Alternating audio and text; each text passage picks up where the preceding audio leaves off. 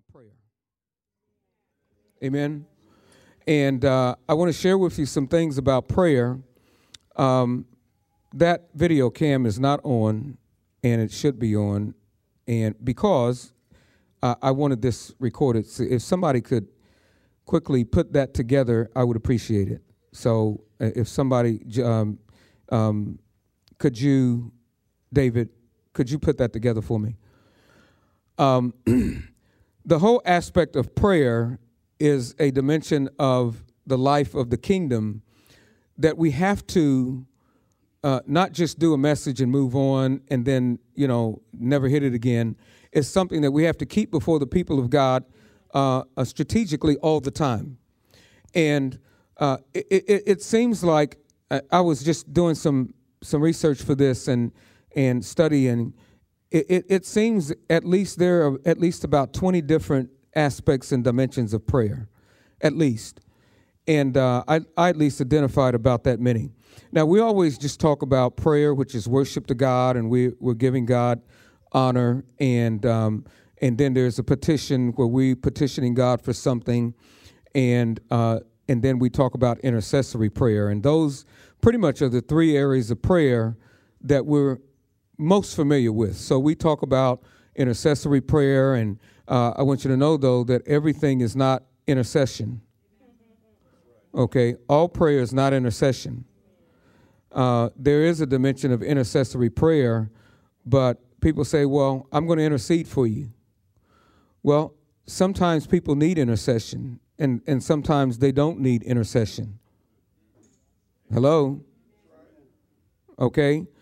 Sometimes it's not about you standing in the gap for somebody. That's intercessory prayer, is I'm going to stand in the gap for you, and I'm going to petition God on your behalf. But intercessory prayer is not always what's needed, okay? Sometimes you need a good warfare. Come on. You need to go to God, and you just need to bombard heaven, all right? Not necessarily in behalf of somebody, but, for instance, where we're at right now with the nation needs a standing in the gap kind of prayer, but the nation also needs some warfare shifting kind of prayer, okay? And so we're going to talk about only 7 aspects of prayer this morning, 7 different aspects of prayer. I'm not going to deal with intercession. I'm not going to deal with prayer as worship. I'm going to deal with 7 different dimensions of prayer and 7 different aspects of prayer. And I'll probably continue this as a series, but I want to start at the beginning. And so starting at the beginning, I want to take you to Luke chapter 11. Luke chapter 11, and the title of my message is Prevailing Prayer. Amen? Prevailing Prayer, Luke chapter 11. Prevailing Prayer. And we're going to start with verse 1. Say amen when you're there. Luke chapter 1, and it came to pass that as he, talking about Jesus, was praying in a certain place, when he ceased, one of his disciples said unto him, Lord, teach us to pray, as John also taught his disciples. Now, what do we see here? We see a couple things here. Number one, Jesus is modeling prayer. Amen?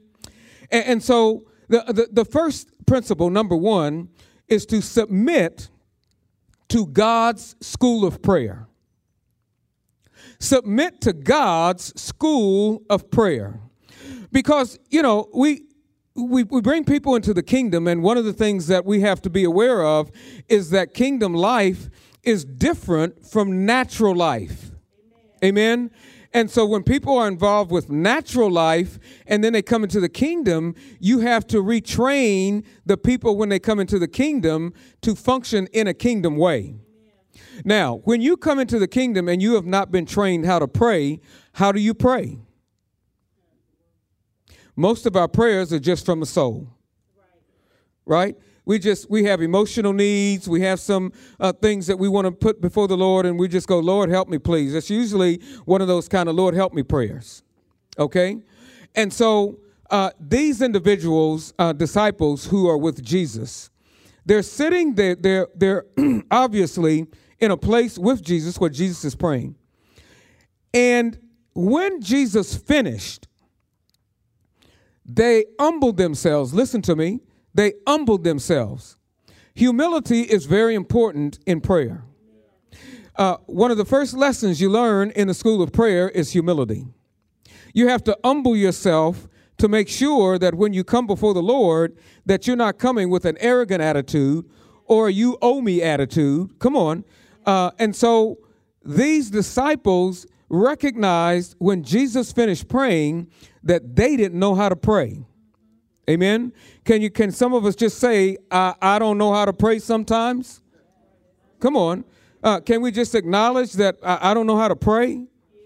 And so Jesus said, Jesus is praying, and the disciples, when he gets done, the disciple says, teach us, show us how to pray. And there's something else that we see here. One of his disciples said, Lord, teach us to pray as John taught his disciples. That means that teaching somebody how to pray is a kingdom value. It's not something that just came about in 2011 or 2015. This is something that should be part of every discipleship process. And so if you are somebody that's newly come to the Lord, or maybe you've been walking with the Lord, endeavoring to do the best you can for the last 5 years, but nobody's really taught you how to pray, you may need to go to God's prayer school.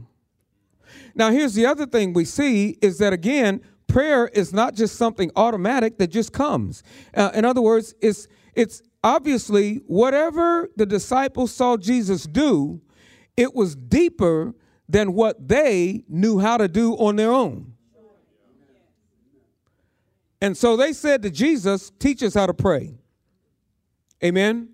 And we're not going to go into the depth of the Lord's Prayer, but I do want to share the first segment of it, verse 2.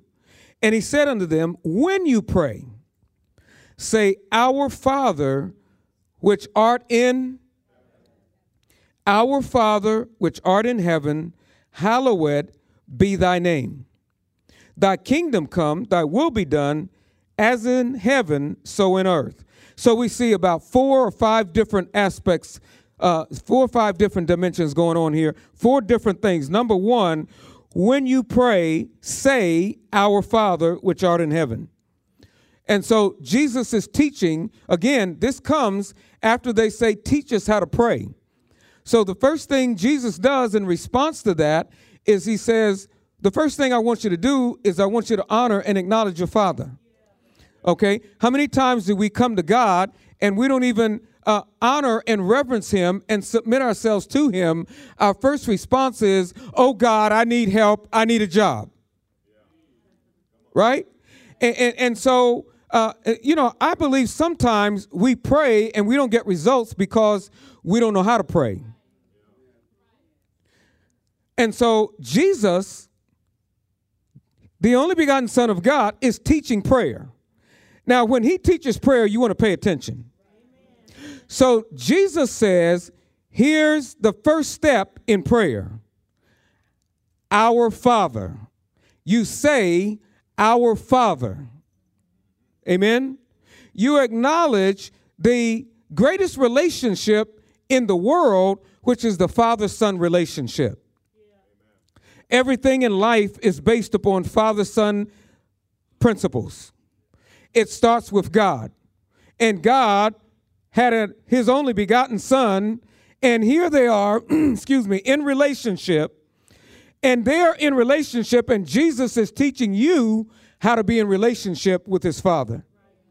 And he says to you, look, when you come to him to pray, the first thing you want to do is honor him and acknowledge him and humble yourself before him in reverential worship. And you say, Our Father. It's the first thing in all of my prayers, I acknowledge the Lord, God. I say, Father, we come before you. I come before you. You're honoring God first. Amen. Our Father, who art in what? Our Father who art in heaven. And so you're acknowledging that God's not in the same locality as you. and you're acknowledging and ascribing to him the fact that he's in a higher location than you.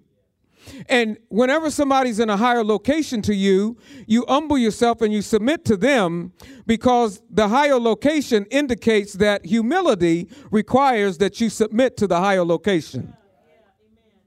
Amen. These are all kingdom principles, life principles that people, unfortunately, come into the kingdom and they never learn. And so he says, first of all, you acknowledge our Father who art in heaven.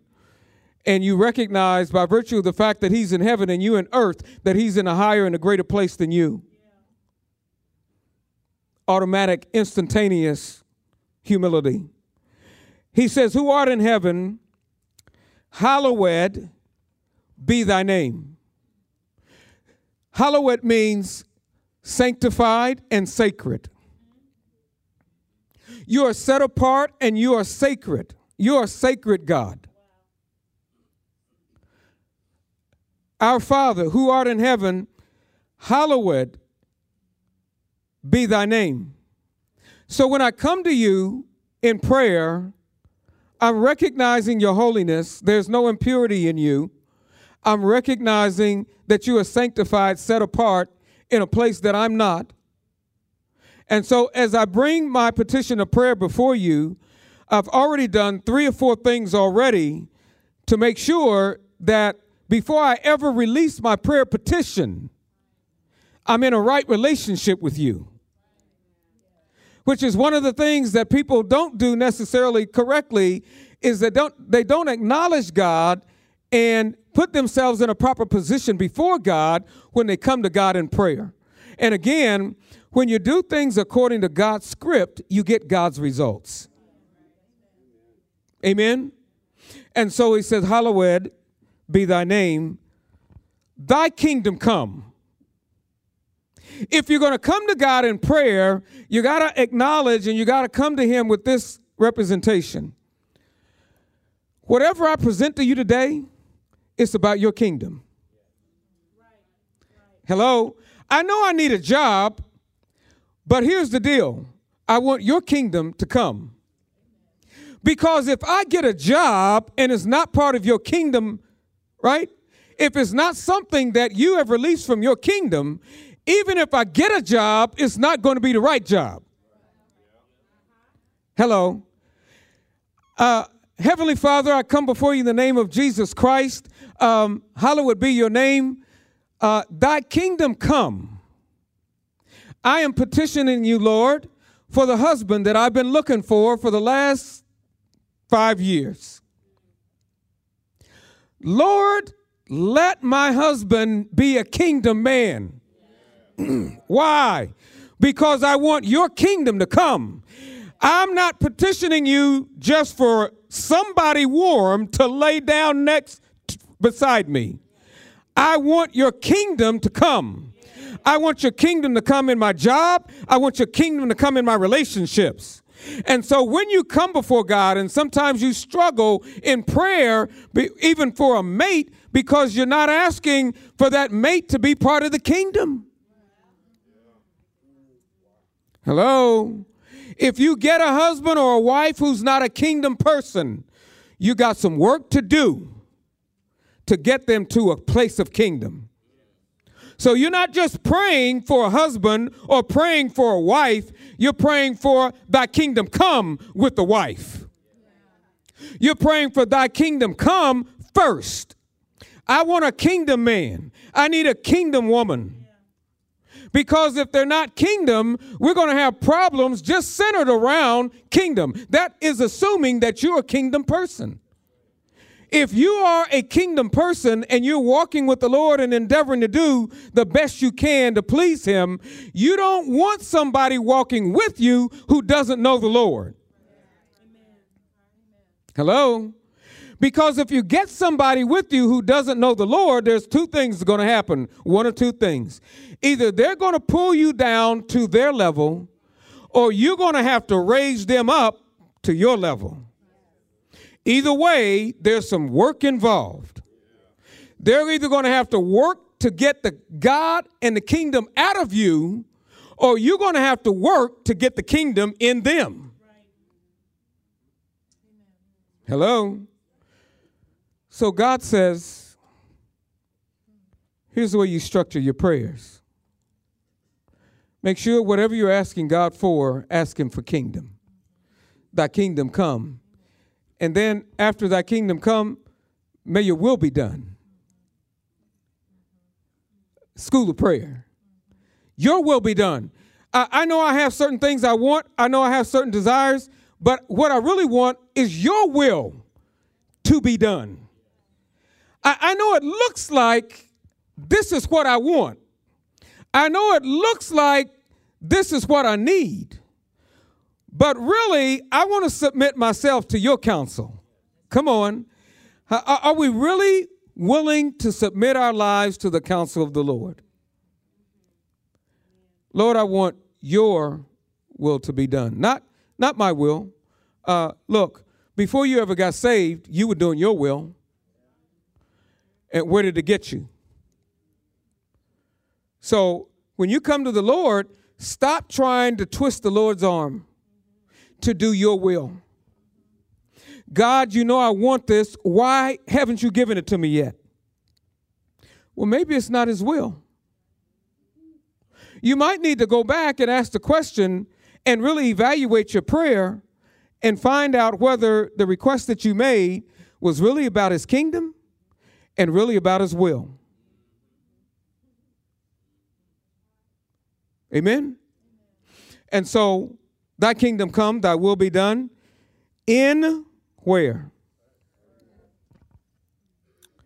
In heaven, just like in heaven, so in earth.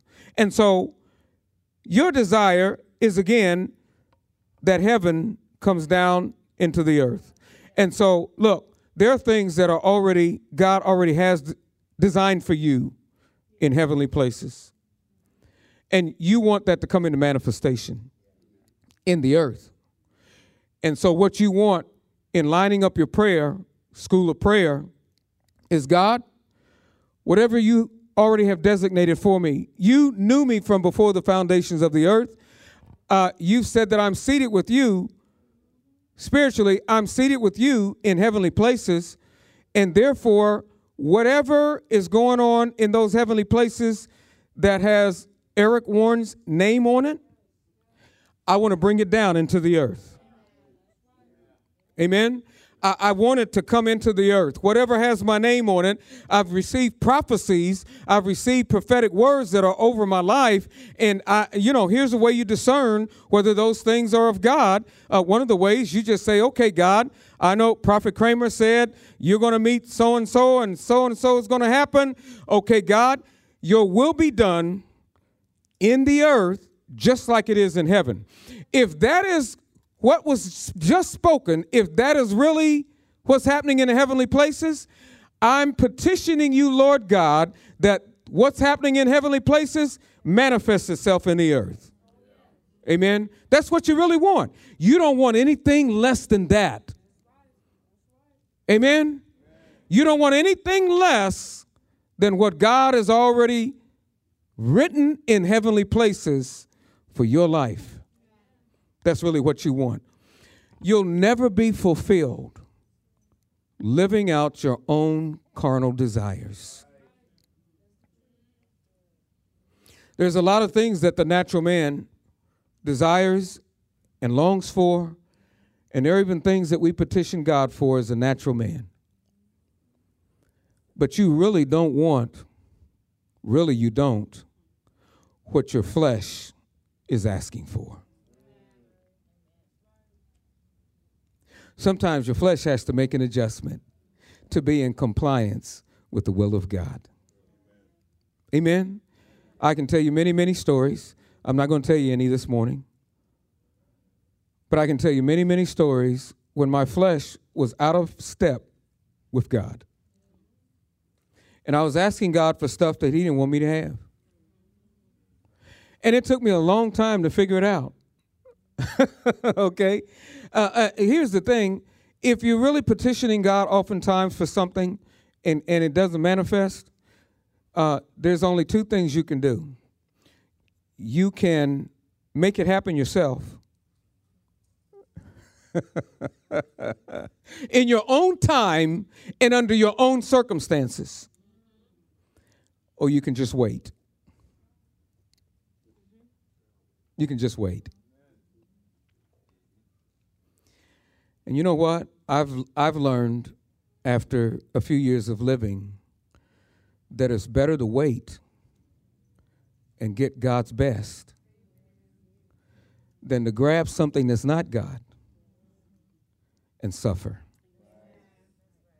I'd rather have 3 years worth of a God thing than 20 years of a flesh thing. Can I get a witness? You know, I oftentimes think about the life of Jesus Christ.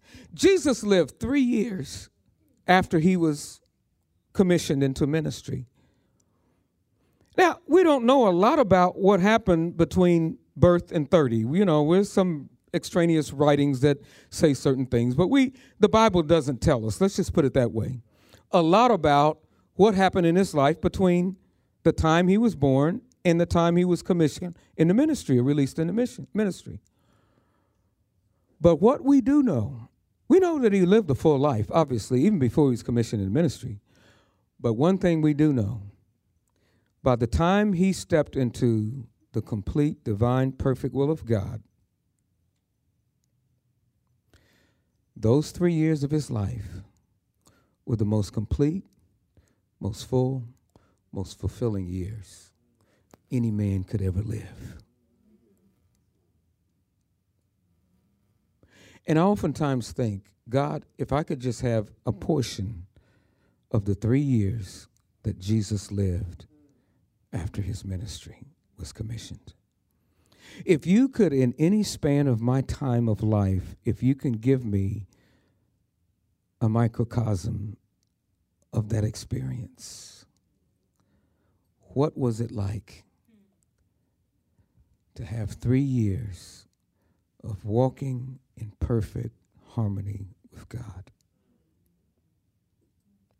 And even during that period of time, Jesus, when it came time for him to make his ultimate sacrifice, still had to ask God, not my will, but yours be done.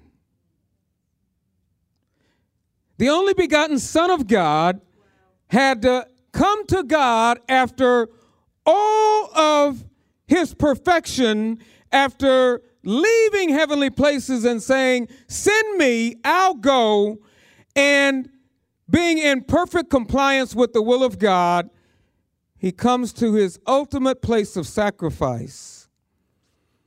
And he says, God, if you would you just please take this cup from me? I really don't want to have to go through this experience called death.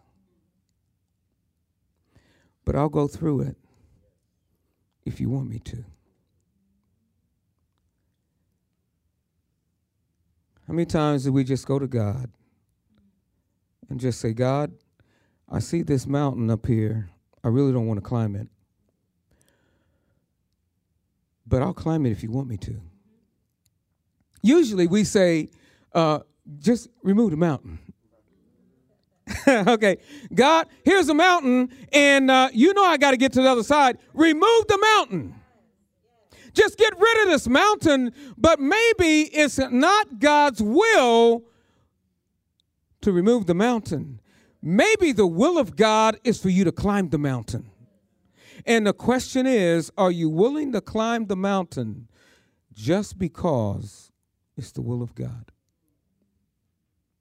Because if you are, and if you do, the result of being in the will of God will be much sweeter than anything you could have manufactured. Amen? So that's principle number 1, the school of prayer. Amen. Submit yourself to the school of prayer. And then, of course, you've got the rest of the record there, and we could talk about that at another time, but that's just the open door. And then number 2, I want to share with you triumphant prayer. Triumphant prayer, 2 Thessalonians chapter 3. And I want to show you this record here because there's so many incredible records on prayer in the Bible. This particular record is a record of triumphant prayer. Oftentimes we come to God in prayer and we're defeated, we're beat up, and we come begging. And, our prayer to God is very weak and it's very soft and we're just defeated, right? I want to show you that there is a whole nother place of prayer. And again, my objective in sharing these things with you is to expand your understanding of prayer. Okay? I really think that if people really understood prayer, if the people of God really understood prayer, prayer times would be packed out. We struggle. We really struggle with getting good, solid prayer times. We have prayer call times for corporate prayer, man. Maybe a third of the congregation. If you can get a third of the congregation, you got a good crowd. This is all over the body of Christ. Oh, you talk to any pastors, they tell you, look, man, prayer is when we call out for prayer, man, that's the time, it's a struggle to get people to respond to prayer. Corporate prayer, wow. You usually have small numbers. I think if people really understood the power of prayer and the different aspects and dimensions of prayer, they would respond a little differently. And so another part of my objective is to really expand and open up some areas of prayer that maybe you haven't thought about or even seen in the Bible. And as a result of that, it will motivate you not only to pray more, but also to respond in times of corporate prayer, which is very significant and very important in the season of life that we're in right now. We're in a season of life in this nation and other nations around the world. We're in a place in the kingdom where if people don't pray and they don't know how to pray and they don't start loving prayer, it's the only hope. Amen? And so here we are in 2 Thessalonians chapter 3 and verse 1. Finally, brethren, and this is Paul, okay? And Paul has some incredible, one of Paul's greatest assignments was to release revelation from the throne room for the New Testament church. And so here's Paul, and he gave thanks for the Thessalonians and those in Thessalonica, and he's giving them some instruction. And then verse 1 of chapter 3, he says, finally, pray for us that the word of the Lord may have free course and be glorified even as it is with you. Now, this is triumphant prayer. And Paul says, pray, first of all, for us.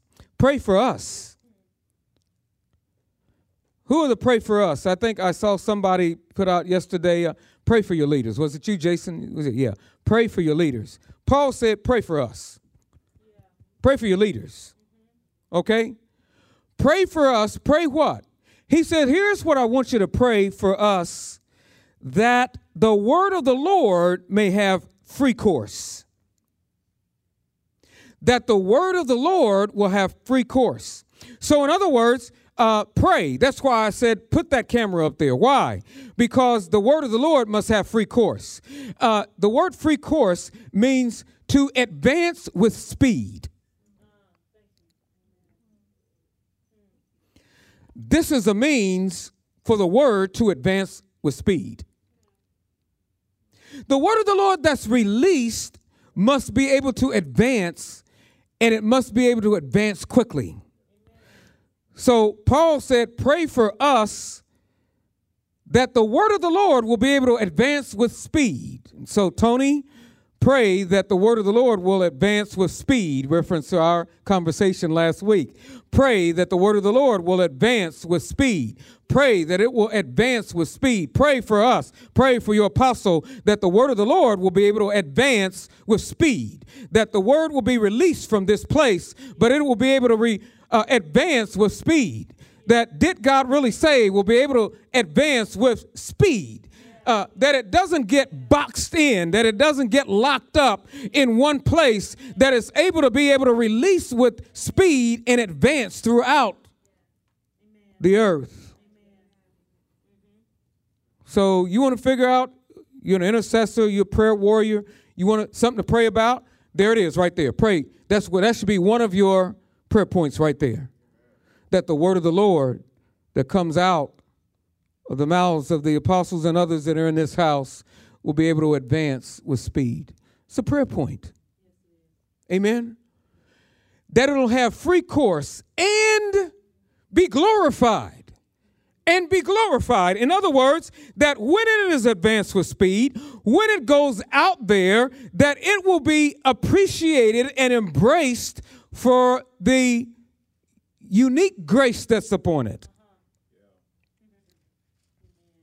Amen. And so if you believe there's good word coming out of this house, pray that it'll have free course. And pray that that word will be glorified. That God will breathe upon it and it will have a dimension of magnificence. When it hits the hearts of people, they'll go, wow, that's the word of the Lord. Amen.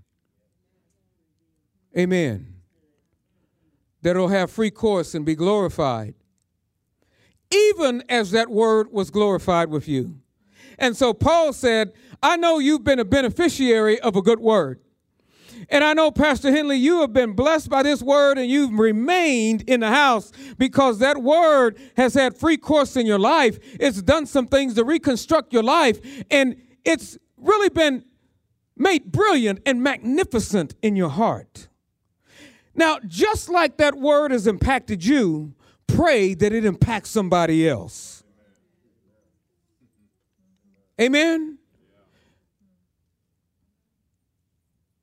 Pray that it impacts somebody else. As Apostle Carolyn said, invite your friends. Don't say, well, I don't know if they can handle this level of word. Pray. Pray. I hear that too often. Oh, I don't know if they can take this. This house.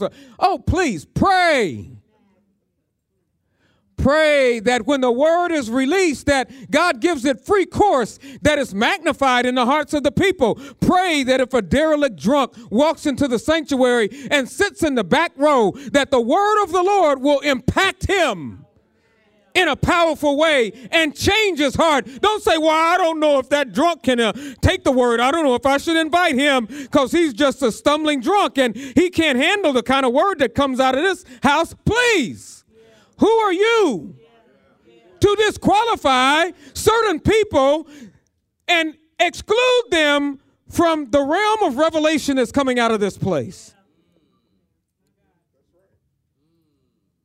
Pray that the word will have free course, be glorified, magnified, and exhibit brilliance, even as it has with you, Thessalonians. You see how it changed your life. Does anybody in this place have any friends that would benefit from the word that comes out of this house? Just lift up your hands. Does anybody? Okay, amen. If you've got friends that would benefit from this word, where are they? Pray. Pray. We're going to talk about this in just a minute. Pray that the word will advance with speed. Some of that advancing with speed is coming through your lips. Hello? How fast can you say Equiper City Church?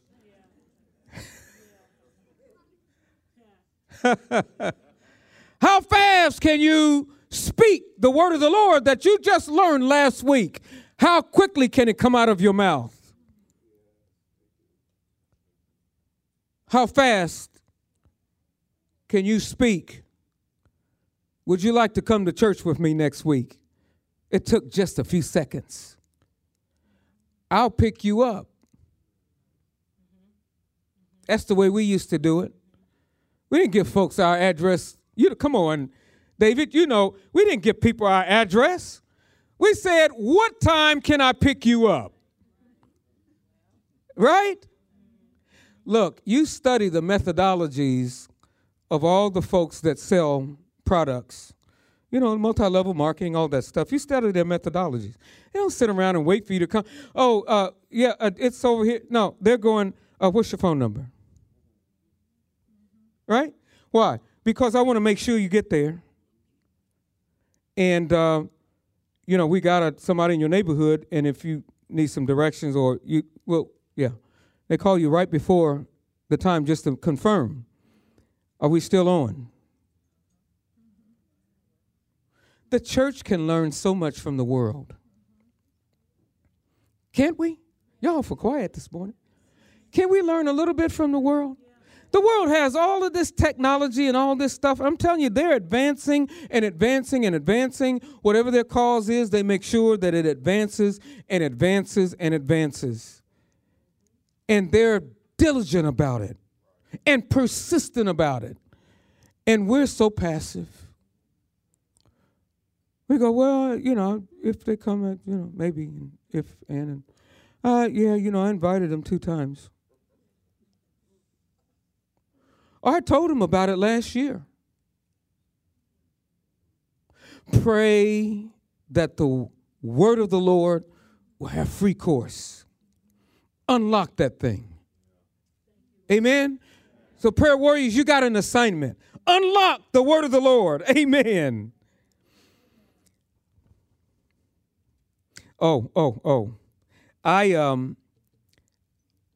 I copied this from the Message Bible. This is the Message Bible version of this verse. Listen to it. One more thing, friends. Pray for us. Pray that the Master's word will simply take off and race through the country to a groundswell of response, just as it did among you. And pray that we'll be rescued from these scoundrels who are trying to do us in. That's the next verse. It says in King James, and that we may be delivered from unreasonable and wicked men. He says, and pray that we'll be rescued from these scoundrels who are trying to do us in. I'm finding that not all believers are believers.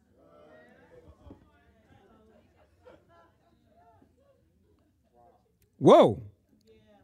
I'm finding that not all believers are believers, but the Master never lets us down.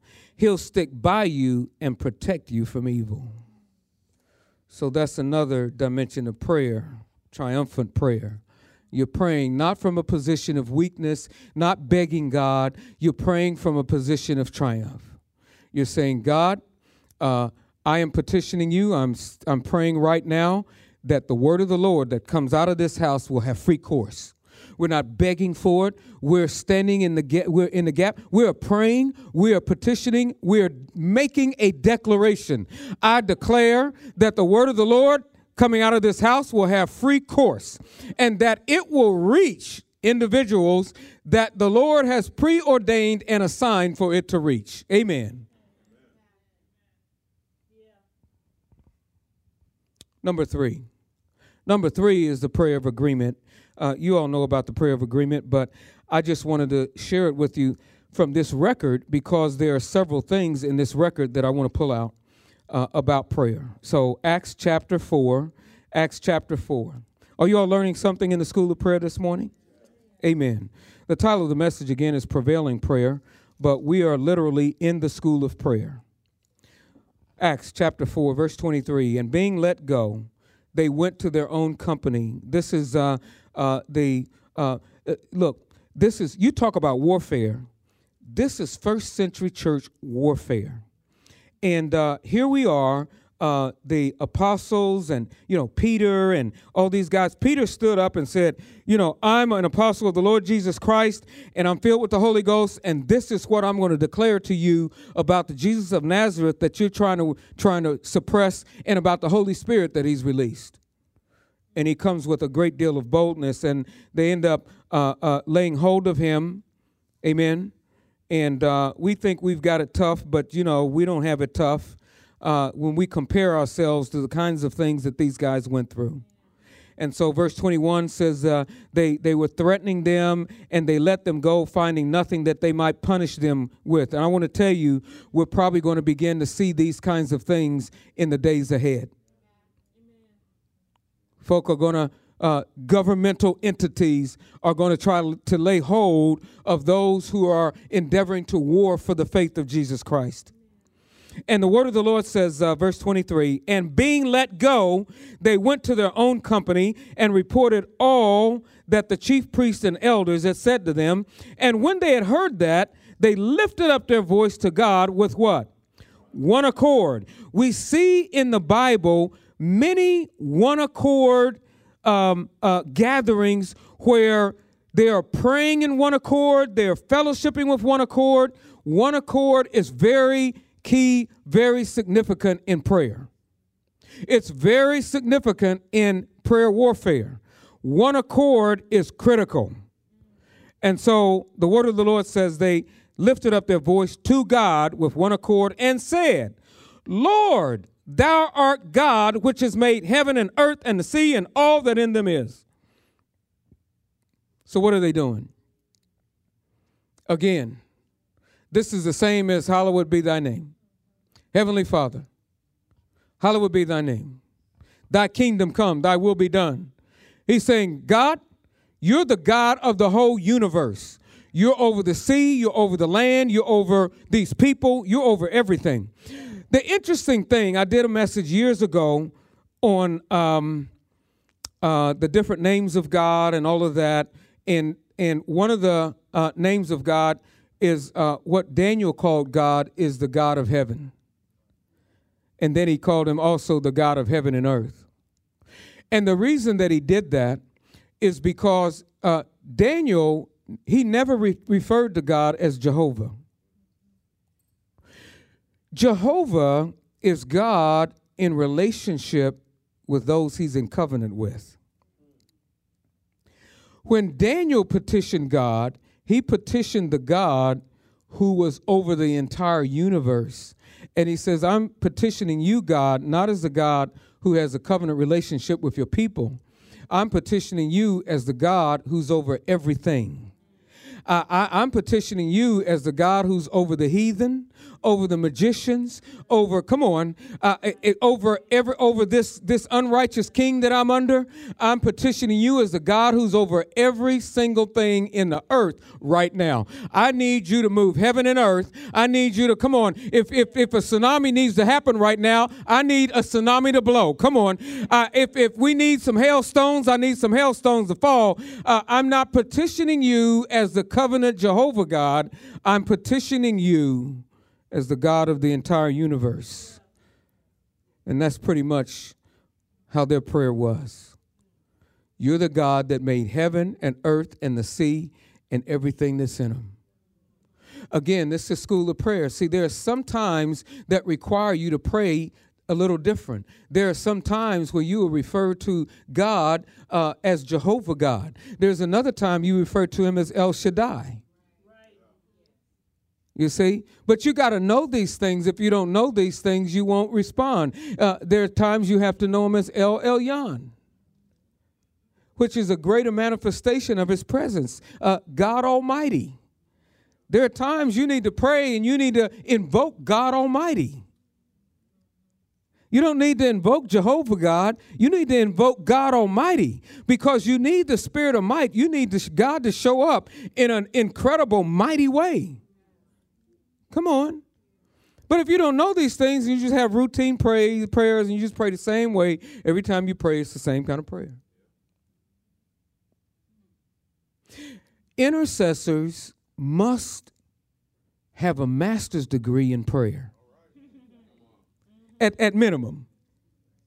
You can't be an intercessor and still be in grade school. Come on. You look, you can't be an intercessor and be in the 9th grade.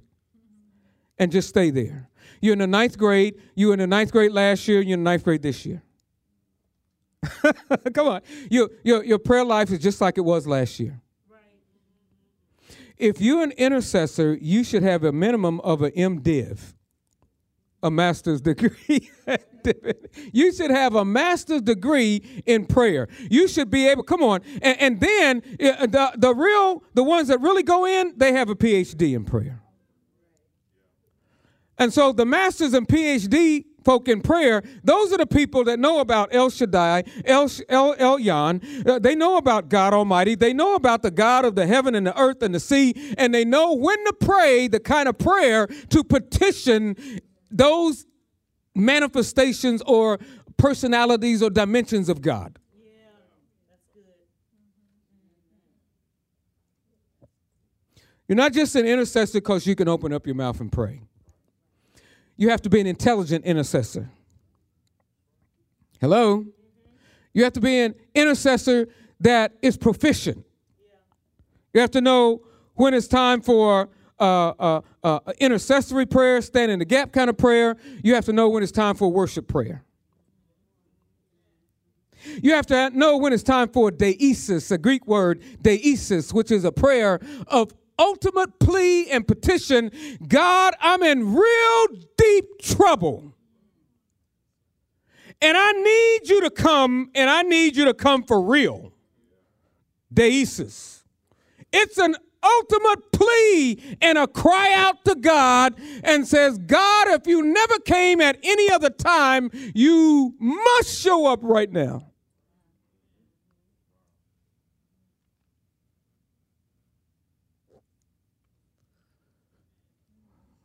So for those who are going to function truly in apostolic prophetic dimensions, you just can't have baby prayers.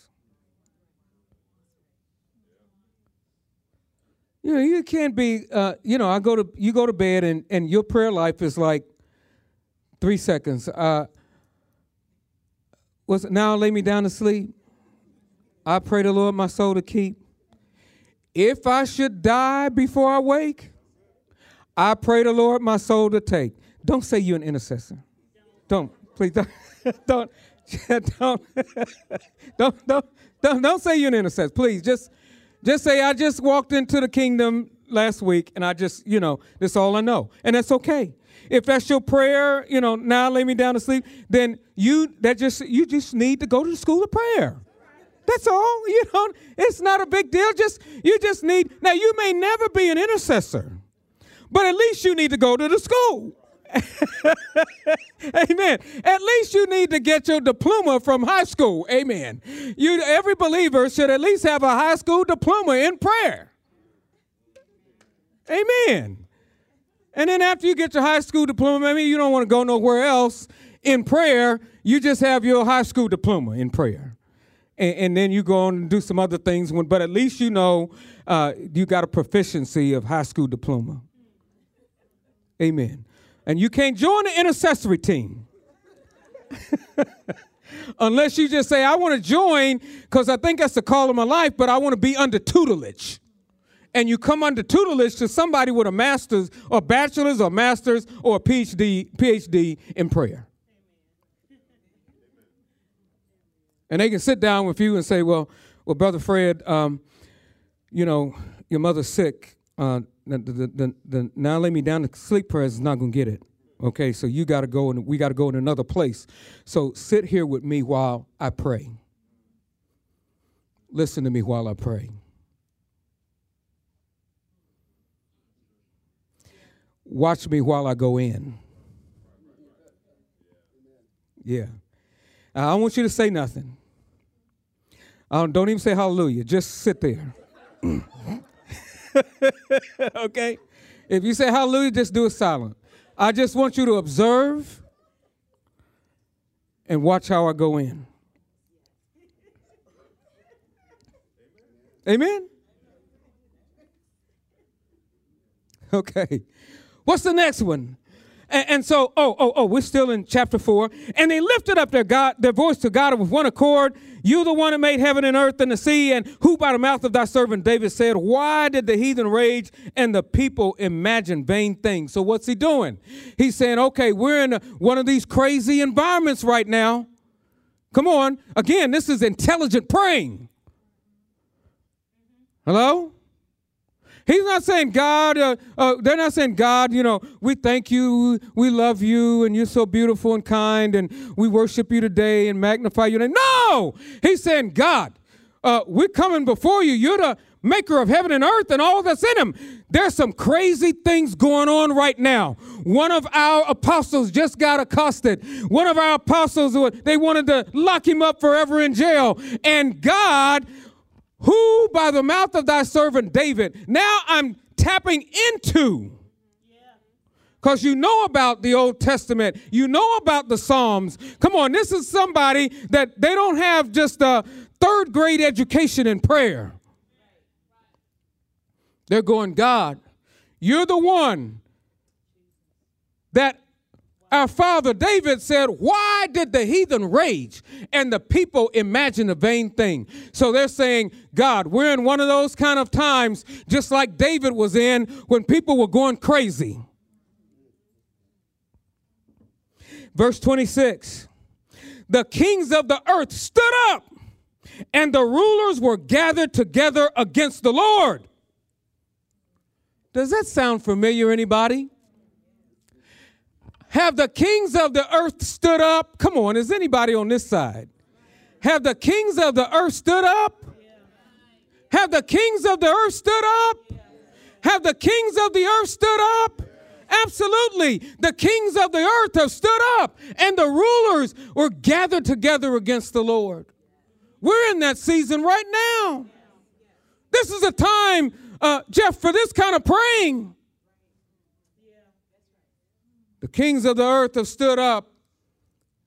The rulers are gathered together against the Lord and against his Christ. Now watch this.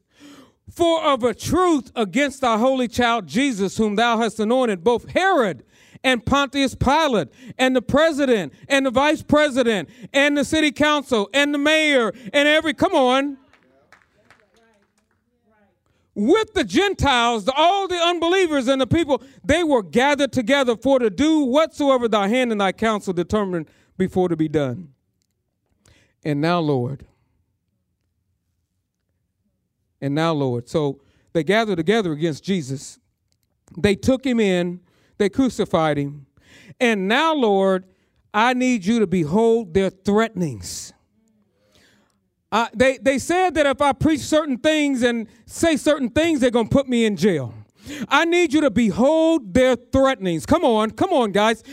We need to kind of start praying these kind of prayers right now. We need to be, the people of God who understand how to petition God need to not just sit and complain. We need to have some prayer warriors on the wall right now saying, God, these kings and rulers are gathered together against us. Behold their threatenings, and grant unto thy servants that with all what? Say it loud. They can speak your word. Not that we can run and hide. Grant to your servants that they can speak with what? Boldness. It's a prayer petition. Lord, you see what's going on in the earth right now.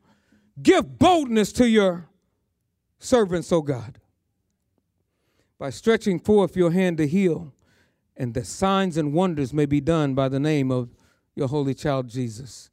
You talk about healings, signs, wonders. This is the season for it right now.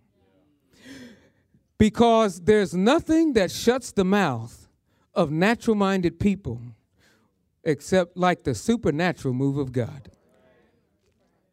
Hello?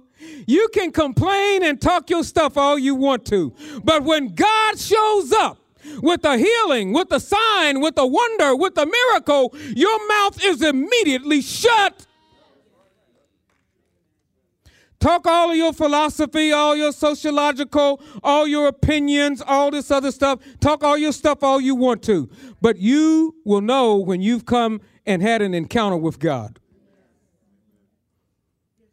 That's got to be the prayers of the saints right now. We got to be saying, God, the kings of the earth have risen up. What's our response? We want you, God, to start showing up in signs, miracles, and wonders. Come on, saints. School of prayer right here. Your prayer right now should be, God, start showing up in signs, miracles, and wonders. Intercessors, your prayer should be, God, start showing up in signs and miracles and wonders. Shut the mouth of the devil. At every level, federal, state, and city, government, and the church, let signs and wonders and miracles begin to happen. That'll stop them. In verse 30, by stretching forth your hand to heal, signs, wonders, miracles by the name of your child Jesus. All right? Number four in the school of prayer is governmental, heaven and earth shaking prayer. Come on. Governmental, heaven and earth shaking prayer. And that starts there with verse 31. And when they had prayed, the place was shaken where they were assembled together, and they were all filled with the Holy Ghost, and they spake the word of God with boldness. I want to tell you right now, we need for God to come and shake up some places so that everybody that's in there gets the Holy Ghost. You know, everybody don't have the Holy Ghost. Everybody that says they love Jesus don't have the Holy Spirit. I mean, come on, you're in manifestation. You understand what I'm... Look, what does the Bible says? The whole place was shaken where they were assembled. I'm looking forward for a prayer meeting that the prayer is so dynamic and so strong and so powerful that the whole place begins to shake and people filled with the Holy Ghost. And when they were filled with the Holy Ghost, what did they start to do? Act ugly? Come up with their own opinions? No. They started speaking what? The word of God. With what? Boldness. Start speaking the word of God. They start spitting out the word of God, not some inane foolishness. They started speaking the word of God. You can tell what's in a person by the temperature, by the quality of the word that's in their heart, in their mouth, and by the temperature of that word when it's released out of them. You can tell a person's spiritual condition, bam, just like that. I know people's spiritual condition. I don't have to talk to them very long. Because when the word is in you, it'll come out of you. If the word's not in you, it can't come out. It's axiomatic. It's just logic. If there's no word in you, there's no word can come out of you.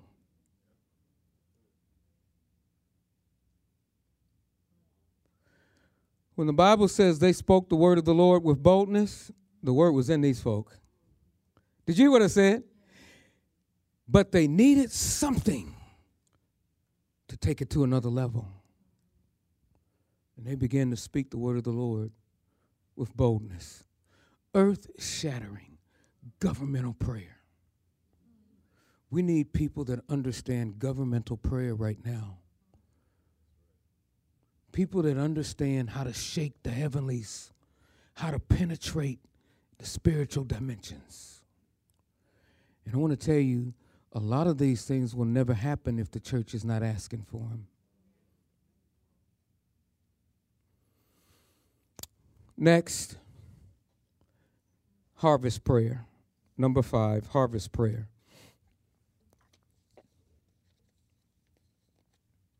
There is a harvest prayer, Apostle Carolyn. There is a prayer that will cause the saints to bring folk to church. It's called the harvest prayer. In Matthew chapter 9 and verse 35, and Jesus went about the cities and villages, teaching in their synagogues and preaching the gospel of the kingdom. What was he preaching? the gospel of the kingdom, and healing every sickness and every disease among the people. But when he saw the multitudes, he was moved with compassion on them. Now, there's something about outreach that I want you to understand. I want you to understand this. Listen to me. There's something about outreach that you must understand. You will not be inspired, led, moved to speak the word of the Lord to anybody if you don't have compassion for their condition. You got to be moved with compassion. There's got to be something inside of you that says, Bubba is messed up. And I feel a burden to help Bubba. If you can just go by Bubba day and night, every day, every week, and it don't move you, you're not going to be compelled to speak the word of the Lord to Bubba. Right? The Bible says Jesus was moved with what? Compassion. Jesus was moved with compassion. We got to be moved with compassion, folks. You see this on several occasions in the life of Jesus. Jesus is moved with compassion, and then he goes minister healing. You can't minister healing to somebody if you can look at somebody that's all balled up in a wheelchair and it don't move you. You're not going to pray for healing. No. You get kind of anesthetized and you just walk by. Oh, it's just Bobby. He's been like that all his life. You got to be moved with compassion. It's got to be something in you that says, God, can you just heal Bobby? I just love to see Bobby get up and run. It just pains me to see Bobby when he's in this condition. And so here we are, Jesus moved with compassion, and the Bible says, because they fainted and were scattered abroad as sheep having no shepherd. So Jesus is moved with compassion on them because they're just weak. They're going from pillar to post. They're scattered abroad. They don't have anybody to guide them spiritually. And he said to his disciples, the harvest is what? Say it loud. The harvest is plenteous. We don't have a problem with the harvest. Just go down to the Rib Fest. There's 500,000 people at the Rib Fest. We don't have a problem with the harvest. Where we have a problem is with the laborers. He said the harvest is plenteous, but the laborers are what? Now, what did God say is the solution to that? Pray. Pray. We're still in the school of prayer. What does God say is the solution to that? Pray. Verse 38, just look at it. Pray. The solution is pray, therefore, the Lord of the harvest, that he will send forth laborers unto the harvest. So here again, we see another dimension of God, Lord of the harvest. There is a dimension of God that's called the Lord of the harvest. Intercessors, prayer warriors, those of you who are interested and concerned about outreach, pray to the Lord of the harvest. Maybe they're not because there's no prayer to the Lord of the harvest, Apostle Carolyn. Pray to the Lord of the harvest for what? Laborers. He didn't say pray to the Lord of the harvest that people just start running in here. Because we had a big sign and they could see it over the trees.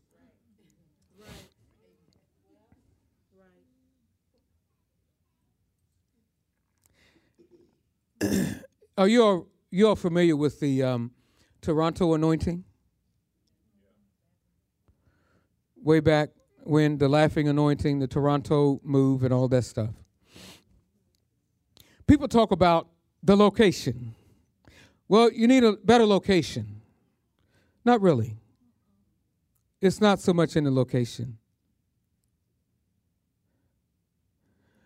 My wife and I went to Toronto to check out the Toronto move. In Canada. It was in a warehouse in an industrial complex. This is not an industrial complex. This is a service drive with some industrial folk in it. I mean, this was an industrial complex where you drove back. There was nothing in there, no sign on the road, nothing. You had the address. You had to drive back into the complex where there was nothing but Mack trucks and buildings and sawdust and all this other stuff. There were rows and rows of industrial buildings, and they were doing all manner of business back there. And all of a sudden, you go all the way in the back part of it, and here's this church, the Toronto church, all the way in the back. You could see no sign from the road. There was no advertising. It was just the move of God. Somebody tapped into the Lord of the harvest. And not only did people come there locally, they came there internationally, like us. We had no clue where we were in the outskirts of Toronto, but we got the address and we drove until we found it.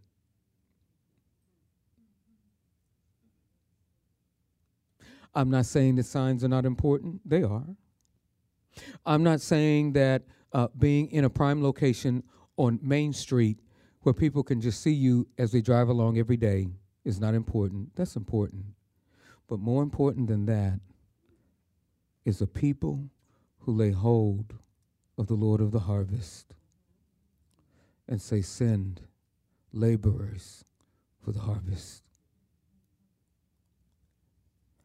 Not, Lord, just send people, just let them be magnetically drawn by the Spirit. In Jesus' name, we thank you for the outreach. Bless you. No. Pray to the Lord of the harvest. And then, is it number 6 or number 7? Is this number 6? That's number 5. Oh, let me finish it. He said, the harvest is, the labors are few. Pray ye therefore the Lord of the harvest that he will send forth laborers into the harvest. What we need is to pray that the Lord of the harvest will stir up in the hearts of some of you who obviously are laborers. And I already know there are laborers sitting already in the house. You're one of those who's supposed to be a laborer of the harvest, and you're sitting. But there are others that the Lord needs to send. And then verse 6, the prayer of faith. I want to hit 2 in James chapter 5, and we'll be done. James chapter 5 and verse 13.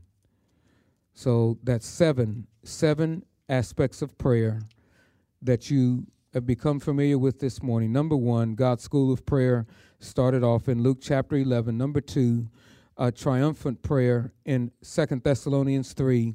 Number 3, the prayer of agreement that we saw in Acts chapter 4. And then we saw governmental heaven and earth shaking prayer also in Acts chapter 4. And number 5 was harvest prayer in Matthew chapter 9. Number 6 is the prayer of faith for the sick in James chapter 5. Prayer of faith for the sick. And the Bible says in James chapter 5 and verse 13, is any among you afflicted? Let him pray. Now that's you, first of all, first level. If you're sick, start praying. Hello? Let me say that again. If you're sick, start praying. Now, you might need to call 911, but start praying first. Amen? You might need to run to the hospital, but start praying first. By the time you get there, you might be okay. Hello? So is any afflicted among you, let him pray. Is any merry, let him sing songs. Psalms. Verse 14. Is any sick among you, let him call for the elders of the church. So you got two instructions here. If you're afflicted, all right, pray. If you're sick, you're laid up in the hospital, call for the elders. You don't need all 7. Just call 1, 2. Ask the elders of the church to come and pray over you, anointing him with oil in the name of the Lord. So if you're sick, pray. And if you're sick, have the elders to pray. Hello? Don't forget that. Sometimes you can become so comfortable in your environment that you forget that there is an anointing on the elders that you serve with. There is a grace. I can tell you a whole bunch of folk that have been healed because I laid hands on them. I can tell you a whole bunch of folk that are alive today because we prayed for them. I can tell you a whole bunch of folk that the doctors gave up on. We got one of our members, the doctors gave up on her 2 years ago. 2 years ago. She's still living. And let me just say, at some point in time, if the Lord tarries, she like you, like me, she's going to pass away. But that's immaterial. She got another 2 years of life. Hello? If the Lord tarries long enough, all of us are going to leave here at some point in time. But her life was extended. They don't know today why she's still living. I think she's living because of the prayers of the saints. I think she's living because she's had multiple prayer and hands laid upon her. And the prayer of faith, the Bible says, let the elders pray over you and pray the prayer of faith. The prayer of faith is different from just old general prayer. Oh, Lord, just bless them. May they just, soar with the wings of eagles. No, prayer of faith. It's a prayer of faith. There's a prayer. When you lay hands on somebody and you pray, you literally are tapping into the supernatural dimension of faith. Exercise faith. And the Bible says in Hebrews chapter 11, without faith, it is impossible to please God. But Jesus said, if you have faith, you can say to this mountain, go jump in the sea, and it shall be done. Elders are supposed to be men and women of faith. You heard Elder Marla stand up here and tell you how she was out of a job for 2 years and lived in faith. You know why Elder Marla is an elder? Because of her faith. She's not an elder because, she's a nice person. She's not an elder because she does weddings well. She's an elder because I needed somebody on the elder board who was a person of faith. Who knew how to believe God in spite of adversarial situations and circumstances, who is willing to stand no matter what happens, who understands that if you take a stand in the middle of adversity, if you keep tithing when you don't have any money or it doesn't seem like you have any money, that's an indication of faith. I'm not going to put anybody on the board that doesn't tithe. That means you have no faith. Why should I put you on the board and you don't even have enough faith to believe God for your finances? Absolutely. Oh, is that a standard in this house? Absolutely. You got to tithe. If you want to be in any significant kind of position, you can argue about Old Testament, New Testament. Bottom line, you need to tithe.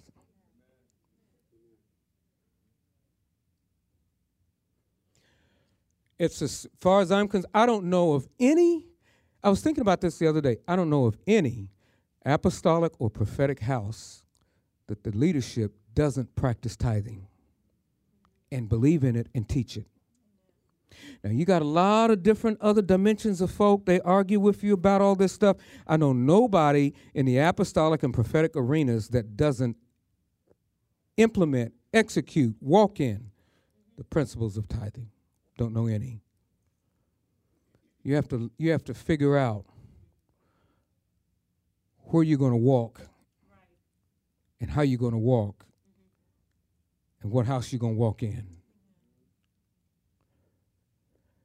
Tithing is just an elementary, entry level, New Testament dimension of discipleship. If you can't structure your finances in such a way that you honor God by giving him 10%, you don't have faith in finances. And you will always struggle financially. I've never seen it not work. For somebody who decides that I'm going to pursue the Lord, follow the Lord, I'm going to walk with the Lord, but they refuse to practice the tithe and give God, honor God in that way, they're always going to struggle financially. Financial miracles will never be their portion.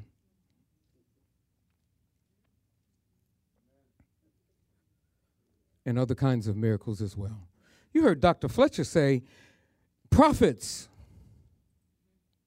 There's no such thing as a person who's walking in a genuine office of a prophet and they're stingy. Whenever you're stingy, that means you don't trust God. It's just that simple. Whenever you are afraid to give to God, that means you don't trust him.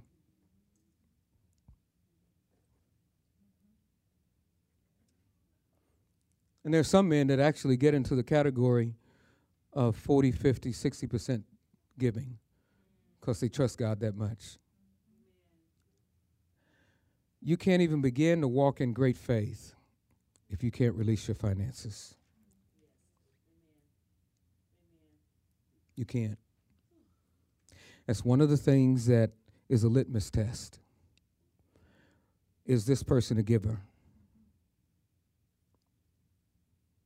If you're not a giver, it's an indication. It's not about the money. It's an indication of your faith. And so, last one. We're in James still. The prayer of the faith was going to save the sick. And then verse 7 or verse 16b is the final one. Effectual fervent prayer. Number 7 in this school of prayer is effectual fervent prayer. James 16b. The effectual fervent prayer of a righteous man availeth much. Did you hear me? The effectual fervent prayer of a righteous man availeth much. I think this is one of the most powerful sections of Scripture in the Bible. Effectual fervent prayer. The word effectual means powerful and energized. Effectual fervent, powerful, energized. That means, effectual means it's going to accomplish its desired end. And fervent means it's white hot. Are you hearing me? It's got some fire to it. Amen. I want to tell you, if you're going to come pray for me, put a little fire in it. Amen.